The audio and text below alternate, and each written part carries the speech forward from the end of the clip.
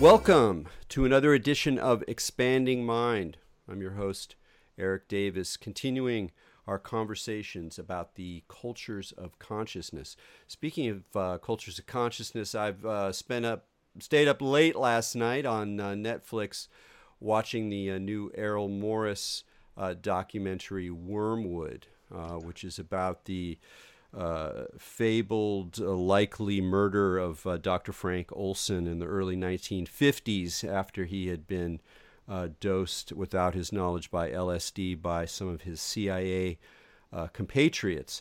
And it's not only a fascinating historical study of the times and of the various things that have happened over the era as we learn more about MK Ultra and other kinds of mind control programs and CIA nastiness, but it's a fascinating study of what happens to consciousness, what happens to personality when you dive into the labyrinth of mirrors around intelligence agencies, issues of mind control, lying, and it's a brilliant, brilliant documentary. It involves collage. It weaves ideas of Hamlet woven through.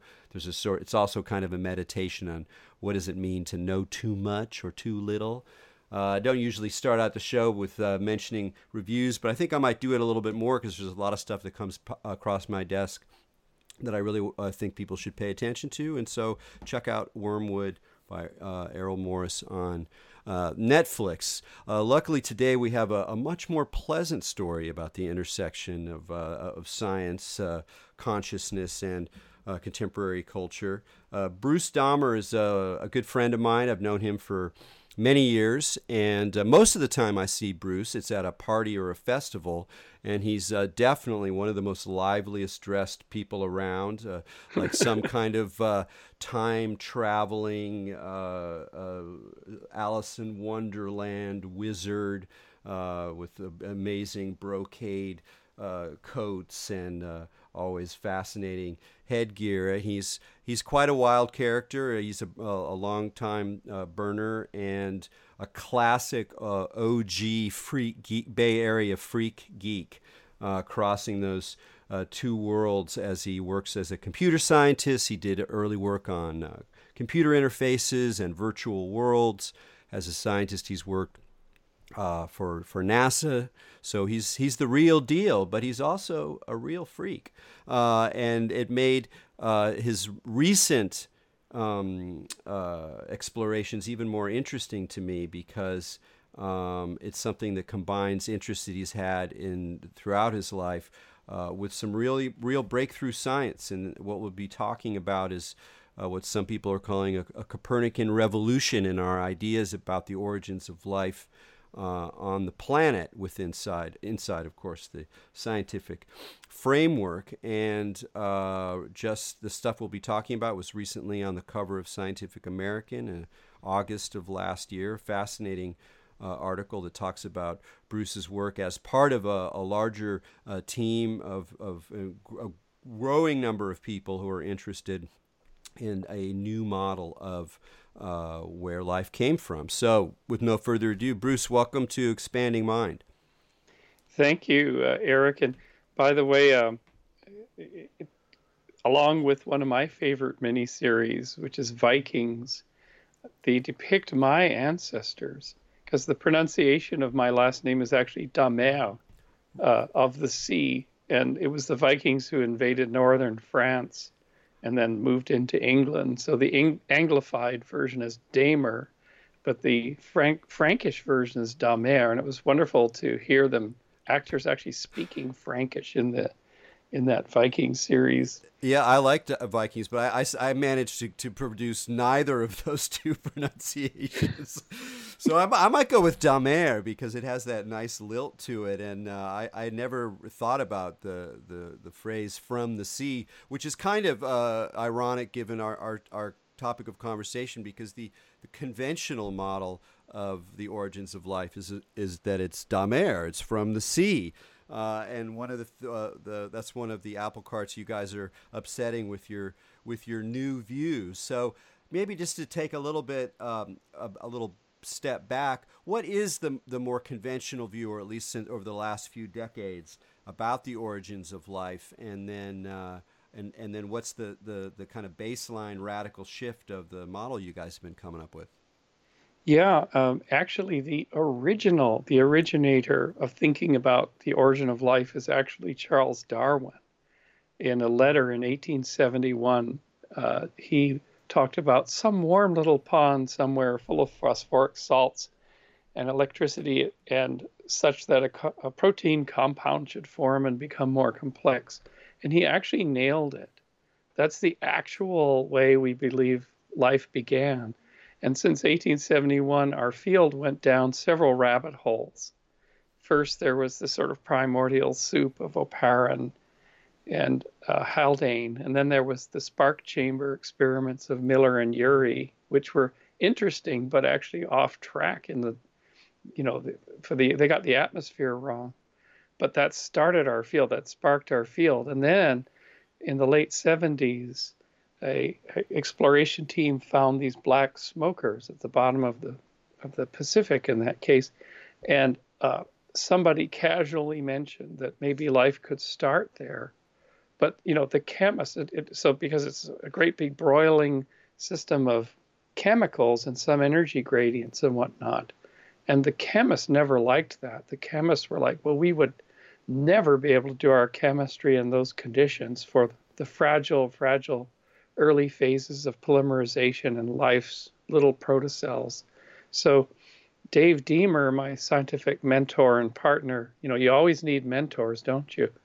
And he discovered a system in the 90s that if you dry little pools down in the presence of membranes and lipids, they squeeze these little building blocks together, amino acids and the nucleic acids, and then they can actually make the building blocks of life without having life.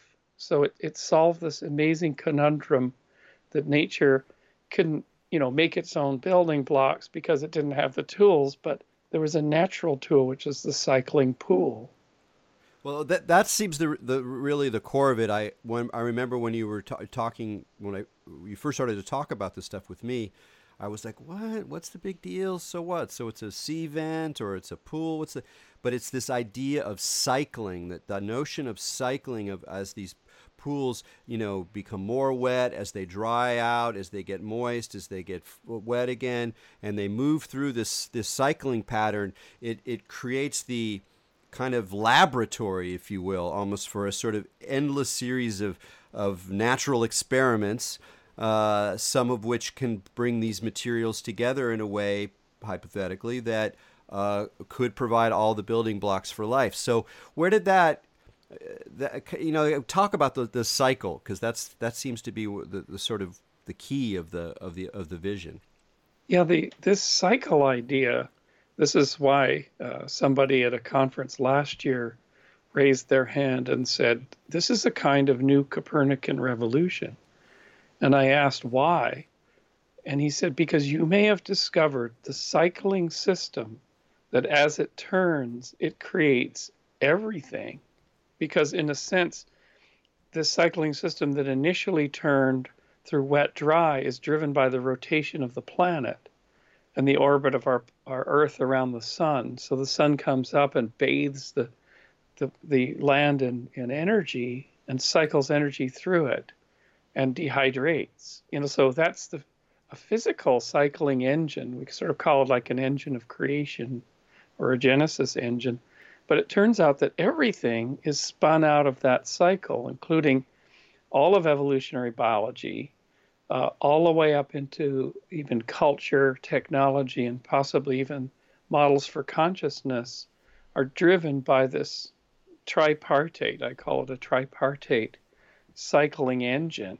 And I've recently been presenting at conferences on consciousness, the Science of Consciousness Conference and the Science and Non-Duality Conference. And because of this Copernican challenge, the person says, "Have you found a new center?" I've been doing a lot of thought experiments and come up with a general plan or a general code for the cycling system. And I'm challenging those communities, find anything that's not explainable by a cycle of these three properties. Well, that's I mean, I really want to get to that stuff, and I've seen your lectures on and trying and tying these things to culture and to consciousness, and the whole way that this offers sort of a different kind of systems theory, in the sense that it's describing abstractly a system of this three-stage cycling, but it seems to be able to apply to many different domains of reality and at different levels of scale and time. So it's fascinating. But staying with the evolutionary biology model, what are we talking about when we talk about the cycles in these early hot springs 3 billion years ago, bubbling away on the Earth's surface? What is the What does the cycling do? What are its phases?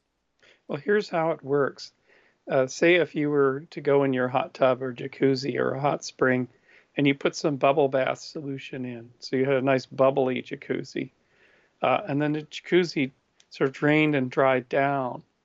The bubble bath solution would make the bubbles more stable and there'd be a mass of them at the bottom.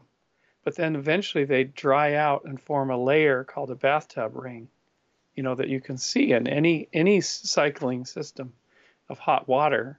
And between those layers, between that little slick film, is the chemical factory, the miracle of nature's stitching together of trillions upon trillions of polymers of RNA, peptides, which are your protoproteins, and possibly even self-assembling DNA. So what you've got then in your dry little jacuzzi is this massive random sequence library.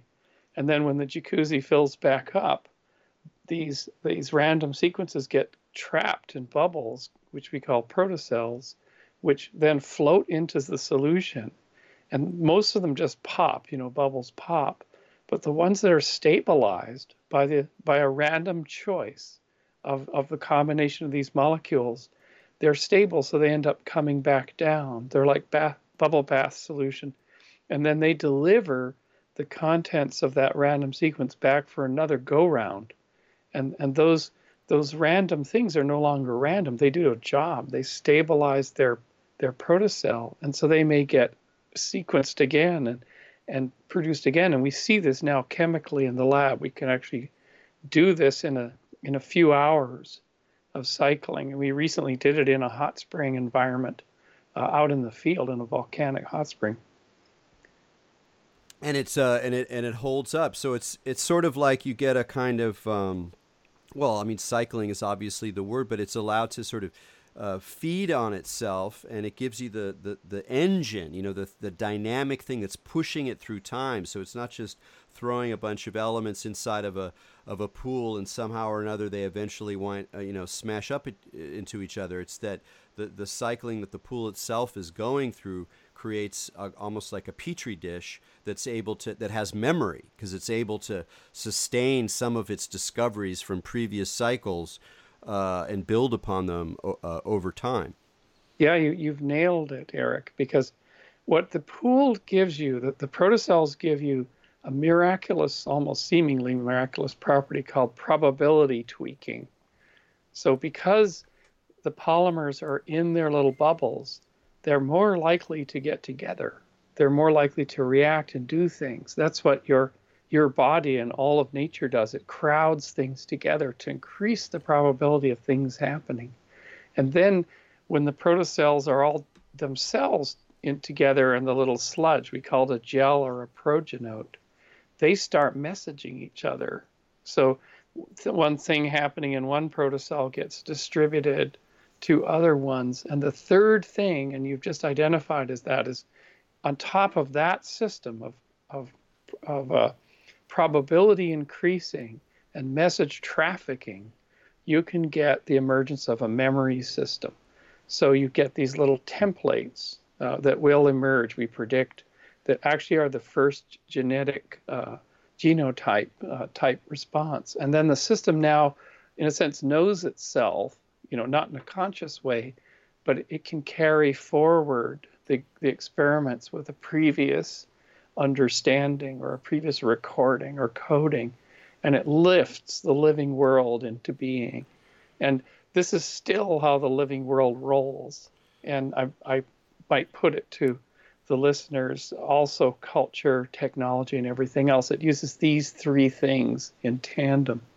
Well, how do you define the three things? When you talk about three things, could you just say them just like the specific names for them? So, a probability engine that it takes things that are unlikely and gradually makes them more likely and makes them then actual. So that's one process. And then message passing, communications, control sequences, in case language. And then the third is a memory, a recording of what was done on the last round. You know what's fascinating about it just to hear you describe this process, it's like there's a sort of geochemical and biological, proto-biological language going on of, material molecules, things we know, lipids, peptides, et cetera, et cetera. But at the same time, it sounds like you're describing a kind of a sort of abstract, almost a sort of virtual system you might set up in a computer, that there's a kind of computer logic to it, whether it's this notion of booting up, the idea, you can set all these processes in motion and then it creates this larger systemic effect, or even just the attention to cycles and innovation. In the article on the Scientific American, they describe these as innovation pools. And it's such a contemporary metaphor, for the way that we're understanding innovation in a human sense, or in technological sense, or a post-human sense, to be frank, where we're almost like we're analyzing what are the conditions necessary to create dynamic possibilities and to have them actually get their feet on the ground and start to change reality. And it's sort of like I get the sense of almost like a kind of breakdown between disciplines, between geology and biology and computer science and systems theory. It's quite a rich way of talking about these things. Yeah, and in my recent, I had lunch with Jeffrey Kripal, who you know very well, so very well, in at Rice University. We were talking about this, and I was saying, is this a centering? Can you, for instance, the reason why AIs have been so crippled in the last, all attempts to build AIs are really attempts to build fast table lookup algorithms, right? AIs generally, unless they're using some kind of neural network system, they can learn a little bit, but they don't get that far, and they're very specialized and they're very breakable. And so one of the things I was talking about with Jeff was this idea is an idea for an open-ended system of creativity, of innovation, as you pointed out, because it boots up from scratch, and it boots up from a very noisy environment, and it surfs that noise. It surfs the second law of thermodynamics to boot itself up and staying ever ahead of degradation by reinvention. And ultimately, we will be able to build AIs that use the power of evolution. They will take a lot more processing power. There will be slower growers, but they will be the true open-ended learning system that all of sci-fi and, Jeff studies point to people being afraid of the blob, but we're nowhere near making a blob as yet. So are you saying that a lot we hear so much about AI now, it's in the mainstream media and people are worried about it and this and that, and there's a lot to say about that. I don't want to get completely off base, but I'm also interested in your ideas here. Is it the idea that in a way we ain't seen nothing yet, like that a lot of that machine learning and these sort of using huge databases in order to find patterns and use those patterns in order to extrapolate or whatever is actually not as interesting as what might happen when the kind of cycling process that you're describing is manifested in code or in digital environments? Yeah, I think that future generations are going to look back at people like Ray Kurzweil, sorry to say, people with all these pronouncements, they're going to laugh at us because it's very much like us looking at the author of Frankenstein saying it's laughable that a system made out of pistons, could get up and walk like a man and, have emotional crises and express irony. We laugh at that. We laugh at visions of 1930s, War of the Worlds type technology, which was based on not even transistors. I mean, it was all sort of clunky 1930s style electronics, and I think that the future generations are going to laugh at us believing that our primitive, single pipe serial processing computing systems could actually do anything other than become faster widgets, specialized widgets.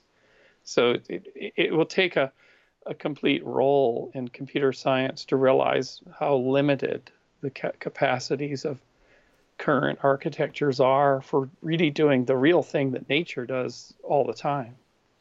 And talk a little bit about the, booting up. It's such a fascinating concept, like emerging from computer science, but also kind of suggesting a worldview or a world of possibilities where you just get enough things moving and other things emerge. And whether we think, we go to the big level and we think of that perhaps consciousness is really just being booted up by certain processes in the brain, if you believe that it's an emergent property, but also in our own lives and how societies operate.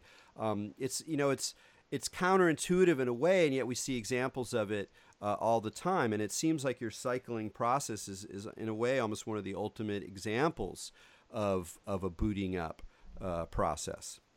When I was invited by Stuart Hameroff to come and deliver a plenary at his conference it's called The Science of Consciousness, I thought, what am I doing there?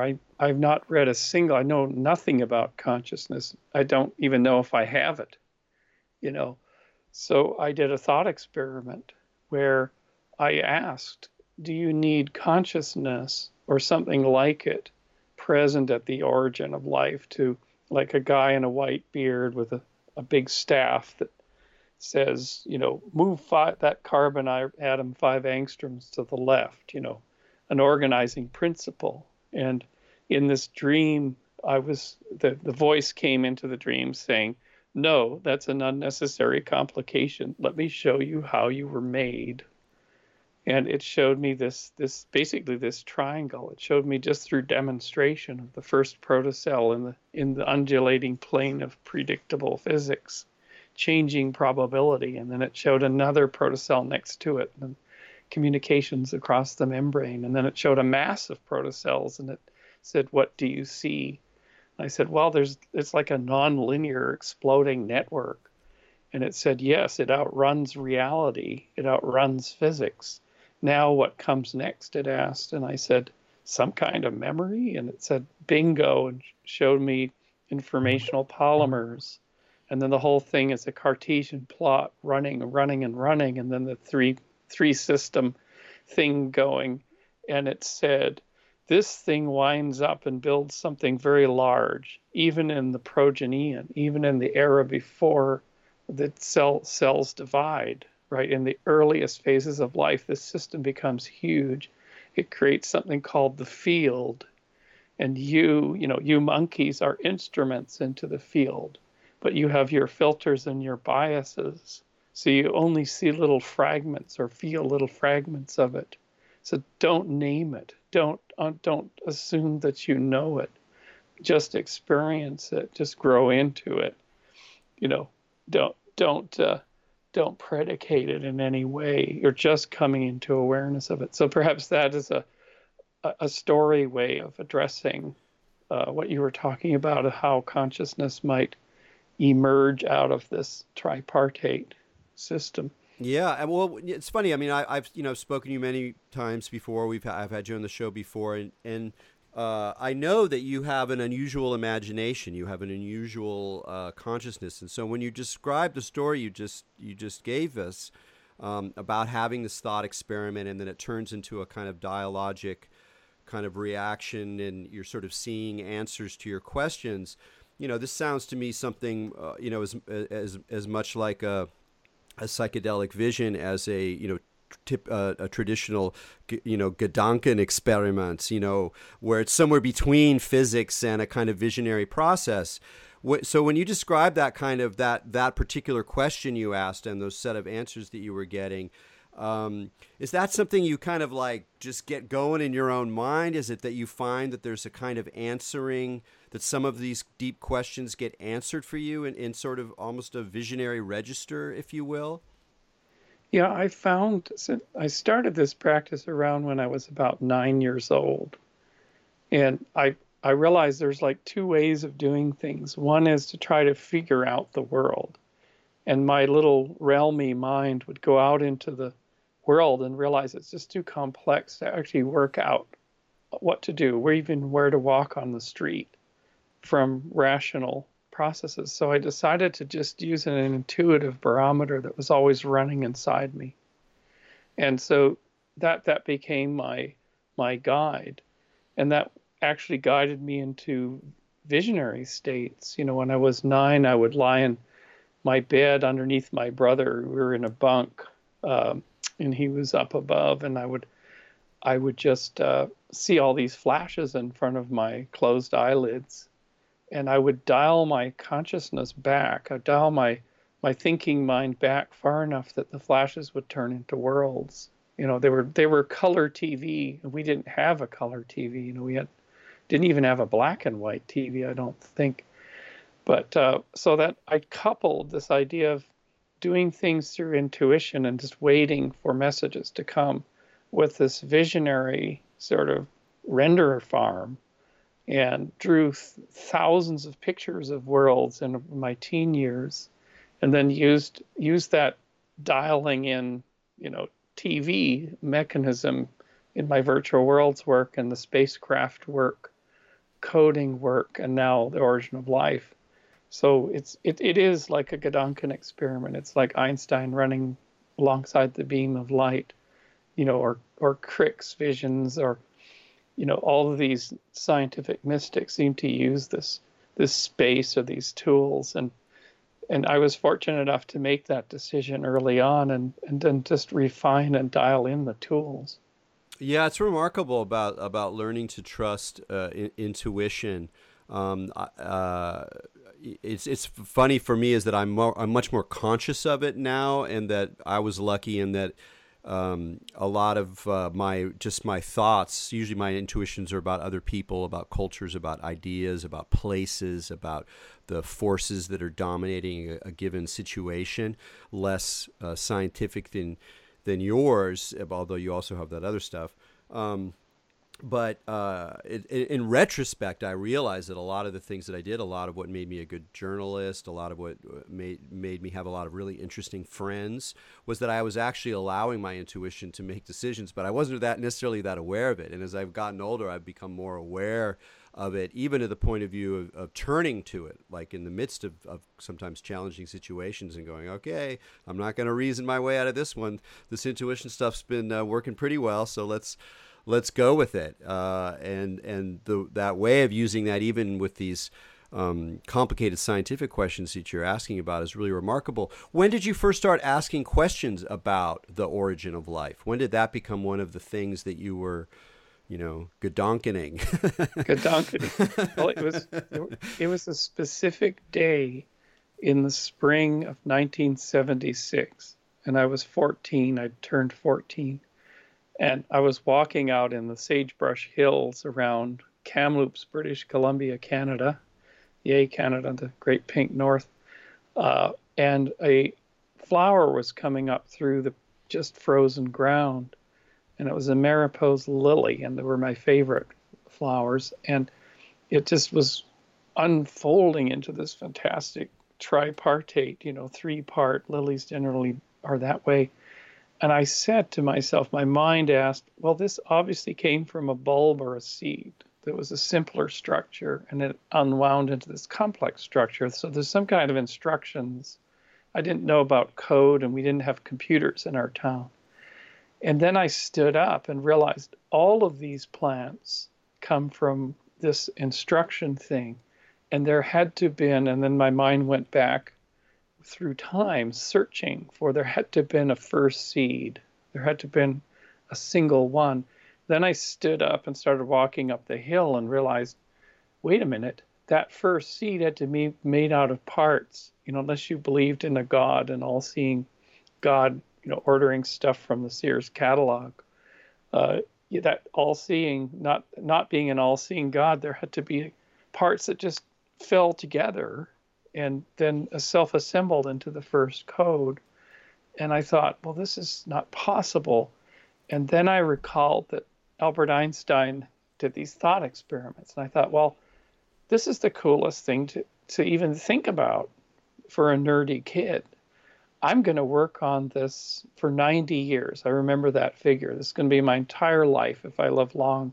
I'm going to work on it all my life because it's so interesting.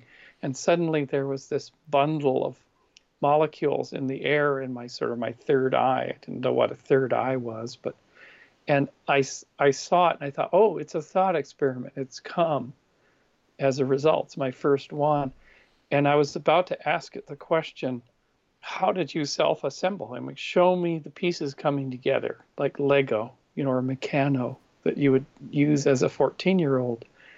And it then turned to me and asked me a question, saying, figure out how I made a copy of myself. And then my little brain went to an automobile factory saying, well, machines need big machines to make copies of them, like a car needs a factory. And I don't see a bigger machine around you, so that's implausible. And it winked. It winked at me and said, work on it. And in 2013, I saw the system. I saw how this actually went down chemically. I had another visionary, and nothing more than after yoga and breath work one morning, I just fell into this reverie, and I saw the cycling system we just talked about and realized it was small machines working in concert in a network that lifted the big machine into being.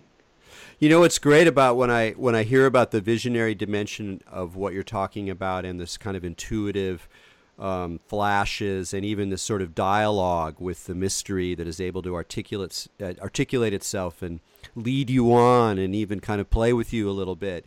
When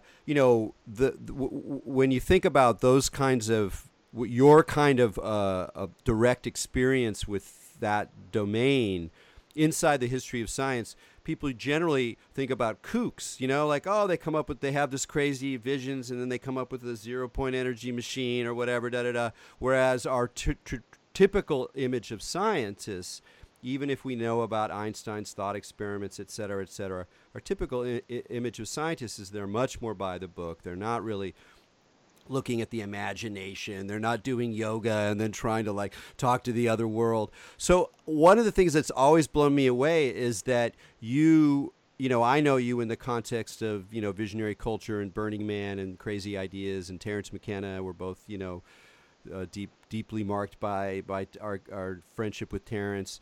But then you also operate in these worlds that are just full of hardcore scientists who are concerned about their appearance, don't want to have anything to do with visionary yoga or anything like that.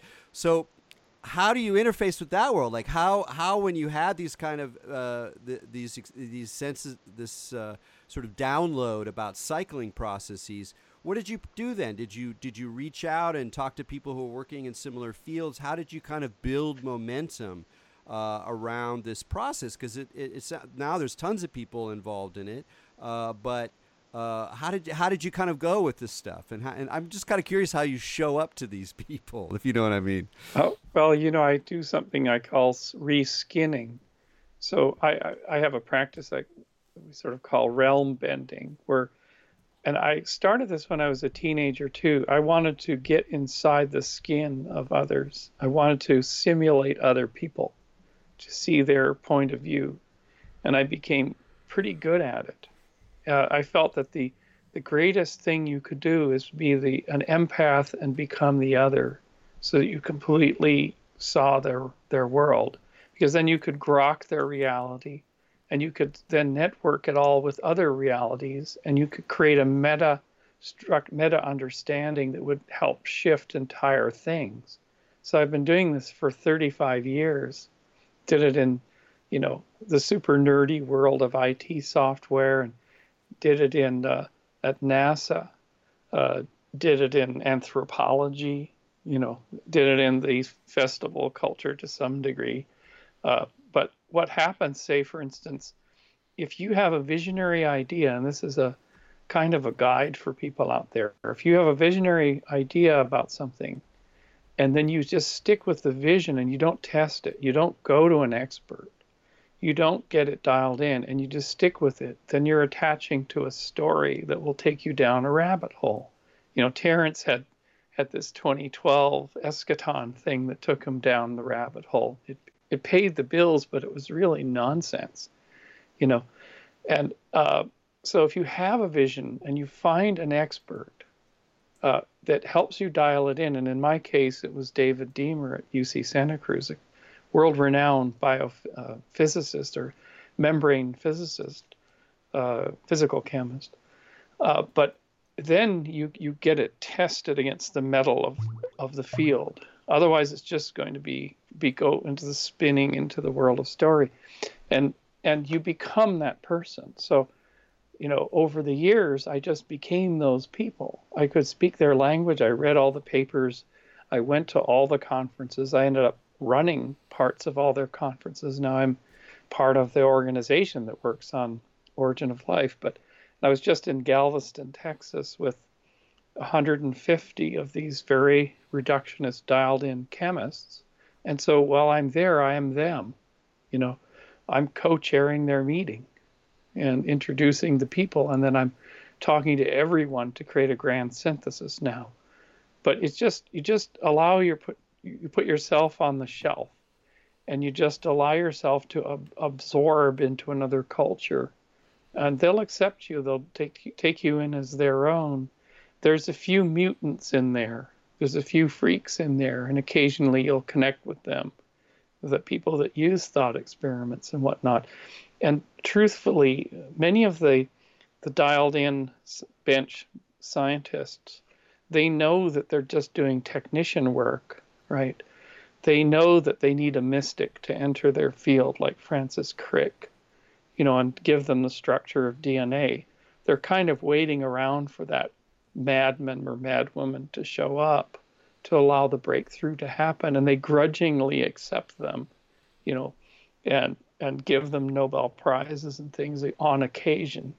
So, if science did not have the mystics or the mutants, it would just grind itself up in technical work and just adding dots to eyes and adding stuff to bibliographies. It wouldn't have the big breakthroughs.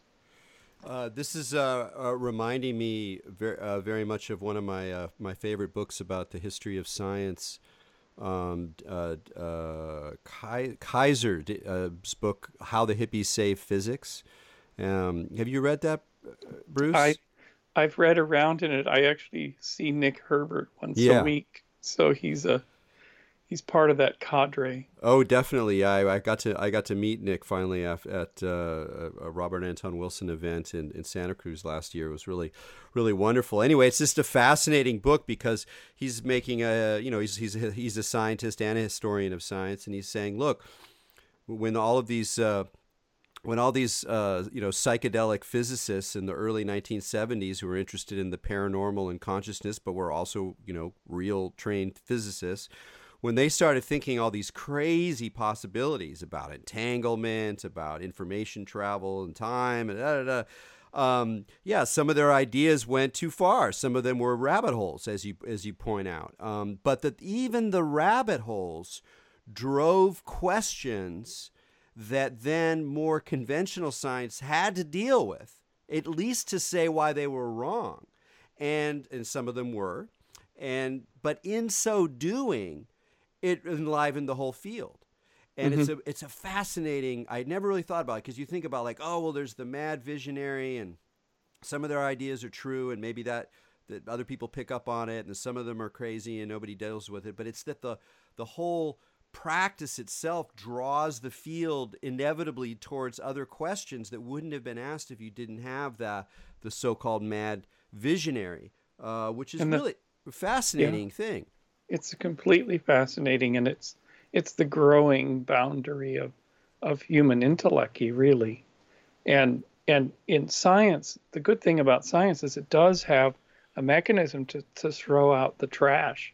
There's so much, there's stuff that there are people who are not trained or qualified, who shouldn't be at meetings, who sometimes get in, but then they get pretty much, it's a self-correcting thing, unlike spiritual practices for the most part, or other parts of our culture. There's no self-correcting editing mechanism, and that's why I just love science. And going to these conferences on consciousness, you get there in the front row is Deepak Chopra, but there is a neuroscientist who's studying mirror neurons with fMRIs and stuff.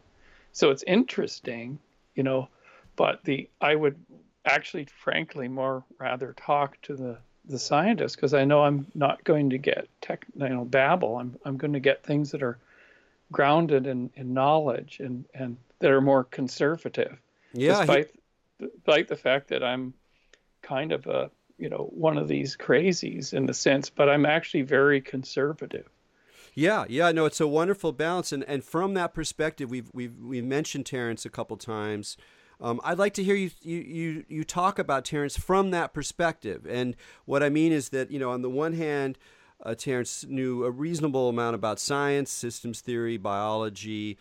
He was, a huge fan of Scientific American. He told me once, Scientific American, that's the most psychedelic publication out there. He was very interested in science, and he was also very skeptical. He was very skeptical about mystical claims, about gurus, about higher states of consciousness as the East understands it and stuff. So in many ways, he was a naturalist in his orientation, and yet at the same time, he was, of course, had all these crazy ideas, and those ideas may or may not have been important in the overall picture of things. I sometimes ask myself, did he need the time wave, which I always thought was bunk. From the moment I heard about it, it didn't smell good. I never enjoyed it. I was always annoyed when we went there, when hearing him talk and he'd get into the time wave. I'm like, this is just not, there's something interesting here, the way that the tarot is interesting. I mean, I like a lot of sort of whatever non-rational or quasi-rational, trans-rational systems of symbols and imagery and correspondences and association. That's part of the pleasure of supernatural thinking or magical thinking or participatory thinking, however you want to talk about it. That's cool stuff, but it ain't science. It's not telling us anything about what's going to happen in 2012. And but sometimes I wonder whether Terence needed that. He needed something that looked like an actual theory in order to motivate the rest of what he was doing, because somehow I don't know why. So I'd be curious, given these questions that we're talking about right now about science and visions and pulling discourses in different ways, and how you see Terence vis-a-vis the scientific imagination.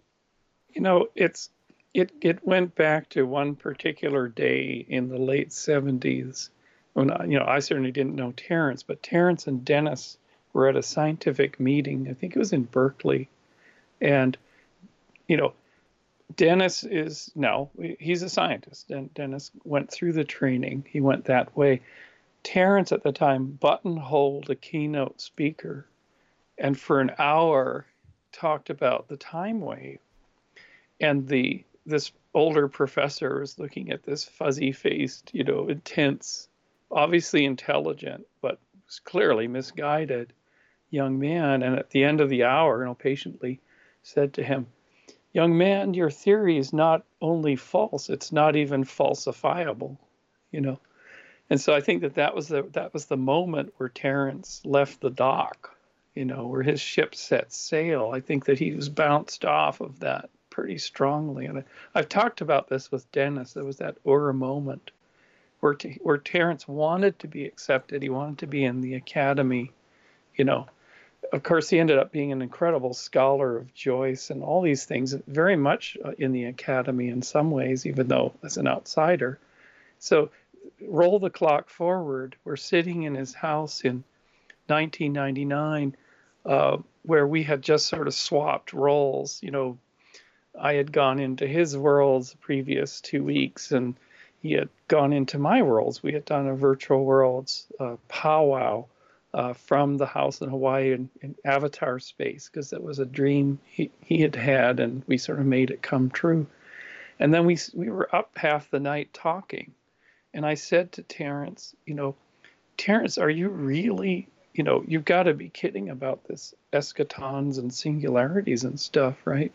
And in the back of my mind was seeing Terrence sitting in front of his crappy Macintosh Quadra, or wherever it was, barely able to do email. And this man had never written a line of code. He doesn't understand technology. He's reading articles in Omni magazine and proclaiming that the eschaton is upon us and that it's going to be technical singularities, which of course, Ralph and Rupert had gotten pretty much fed up with that too. And I decided to explain to him the difference between a glass of water and his Macintosh. That a glass of water had a zillion trillion things going on all at once, all probabilistic and stochastic, bouncing balls, bouncing ping pong balls, and that from that glass of water can emerge something as powerful and complex as the living world. Whereas his Macintosh is like an hourglass, taking grains of sand from the screen as he clicks on things, on the pixels, and funneling them down through a processor, the CPU, into the hard drive, and there's grains of sand piled up there, and the thing is clunky and fragile and completely underpowered, and that in fact the living world could never emerge. There would never be anything that would emerge that would have sort of self-awareness, let alone even the complexity of a slime mold inside digital architectures, especially the internet, which is even more clunky in terms of protocols and things. And at late at night, I think then it was at dawn or something, Terrence turned to me, and because we were talking about Y2K, and I said, look, nothing's going to happen in Y2K, nothing at all. And Terrence, I said, the thought was, do you really want to see a new age hippie Y2K in 2012 when none of this stuff makes any sense at all? And he said, well, I hope they don't take it all too literally. So there was the flip side of parents. But here's the interesting thing, Eric. Fuzzy-headed ideas like this, I resolved that night to say, well, Terrence talks about, concrescence into novelty and how things complexify, but just sort of as a story, I'm going to actually go and track this thing down and figure out how it works. So it was my entire PhD work came to that, where we built the evolution grid that ran at UC San Diego for 7 months, grinding 30 cores into the ground, simulating that glass of water, trying to find out what happens when a bond forms, and then another one, and then another one. Why do the bonds after the first one form faster and faster? There's something going on. It's Stuart Kauffman's correlated universe. And the PhD actually showed it. We found the staircasing, hill climbing algorithm. I called it the cosmic wiggle. Terrence talked about the cosmic giggle.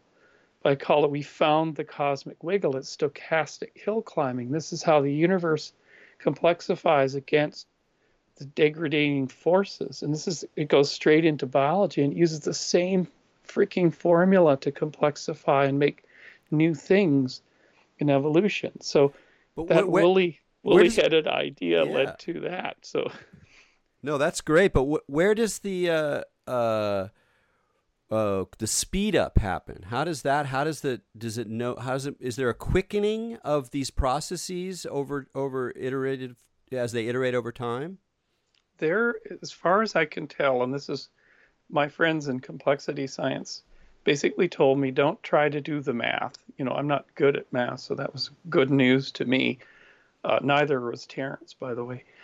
He said, do the simulations, simulate the soups, and see what you can find that emerges from them, what properties emerge. And so there is a quickening. There, what Stuart Kauffman, this correlated base function, that as soon as you get the first bond formed or the first relationship, the landscape goes from super random points, little jaggedy points of noise, and they start to develop ridges between the points. So it's like the Himalayas have foothills that have ridges that go up to the Himalayas. So you can climb a mountain because it's correlated, because there's ridges between peaks. Same thing in evolution. The finch's beak changes just a little, and then the finches find their way across that ridge and are able to crack the harder nut. This is Darwin's insight in the Galapagos, where I just was in November. I went to the Galapagos. Oh, well, that sounds wonderful. Hey, so listen, we have about 7 minutes left, so I'm going to bring up an enormous other topic, which we mentioned earlier, and I wanted to make sure at least we can get a few words in, which is about consciousness. Now, as you said, you're not an expert in consciousness science and neuroscience. It's not stuff so you've spent a lot of time looking at, and you're also open at least to the kinds of really far out stuff that you would see at a science and non-duality conference or at Burning Man for that matter. So how do you see the topic of consciousness being illuminated by the cycling vision that you've come up with in terms of the origin of life? Now that's a big one, and I'm actually doing a webinar starting on February 18th for SAND, 4 Sundays in a row. Here's a big plug on this very thing. How does consciousness get informed? And I think it's here's let's flip that in a way and say if we found cycling properties that booted up the living world and made this network, the primary mover of the living world is still that first property, P, probability. So the living world is rockingly good at manipulating probability and bringing improbable events into actuality. So from slimes of single-celled organisms, we suddenly have animals and plants, and we have an asteroid impact, and then we have different animals and plants. And it just keeps exploring space, and then it creates humans, and humans create these incredibly improbable things like a cell phone, which in the history of the cosmos, a cell phone emerging is like a stupendous thing. It's a one-time thing in the history of the freaking cosmos. And it's done by this probability lifting engine. And here's the pay dirt for everybody on the podcast. I think you can shape it mentally. I think that you can have a strong intention or an imagination or a dream, and you will shape valleys of probability ahead of you. And if you have that intention, somehow this field rolls little coins down into those valleys. And if you're going along like playing Doom and you pick up the objects, it then rolls open more valleys, and you keep going and going, and you're led to the most improbable, miraculous outcome in your life. And that is the greatest tool that human beings have and will ever have, because it's this power of intention and imagination and vision and clear sticking with it, like Einstein stuck with his theories, for 50 years. And it kept rolling, the coin kept rolling toward him. And then, of course, it was beyond him, the grand unified theory. But people who lead lives like this accomplish stupendous things, and they really shape the world, like the Steve Jobses of the world and whatnot. So I would say that consciousness is a field of intention that shapes probability, because that's the entire operating system core code of the living world, which this is consciousness emerges. Wow, that's amazing stuff. And what I really like about it too is it's a very grounded version of a kind of geek freak optimism that I feel is in somewhat of a decline at our moment. There's a lot of grim things on the horizon, a lot of fear, and a lot of there's ways in which the kind of Bay Area technological, mystical counterculture that you and I both participated in, albeit in very different ways, has sort of facing some less pleasant outcomes of the kind of Silicon Valley ecosystem and what's done and doing to our world. And you've given us a good slice of a way of thinking about the role that consciousness and intention continue to play in the exploding probability space of our contemporary vertigo before the future. Are you? This is an utterly too simple question, but we just got a minute or so left. Are you, in this sense, an optimist?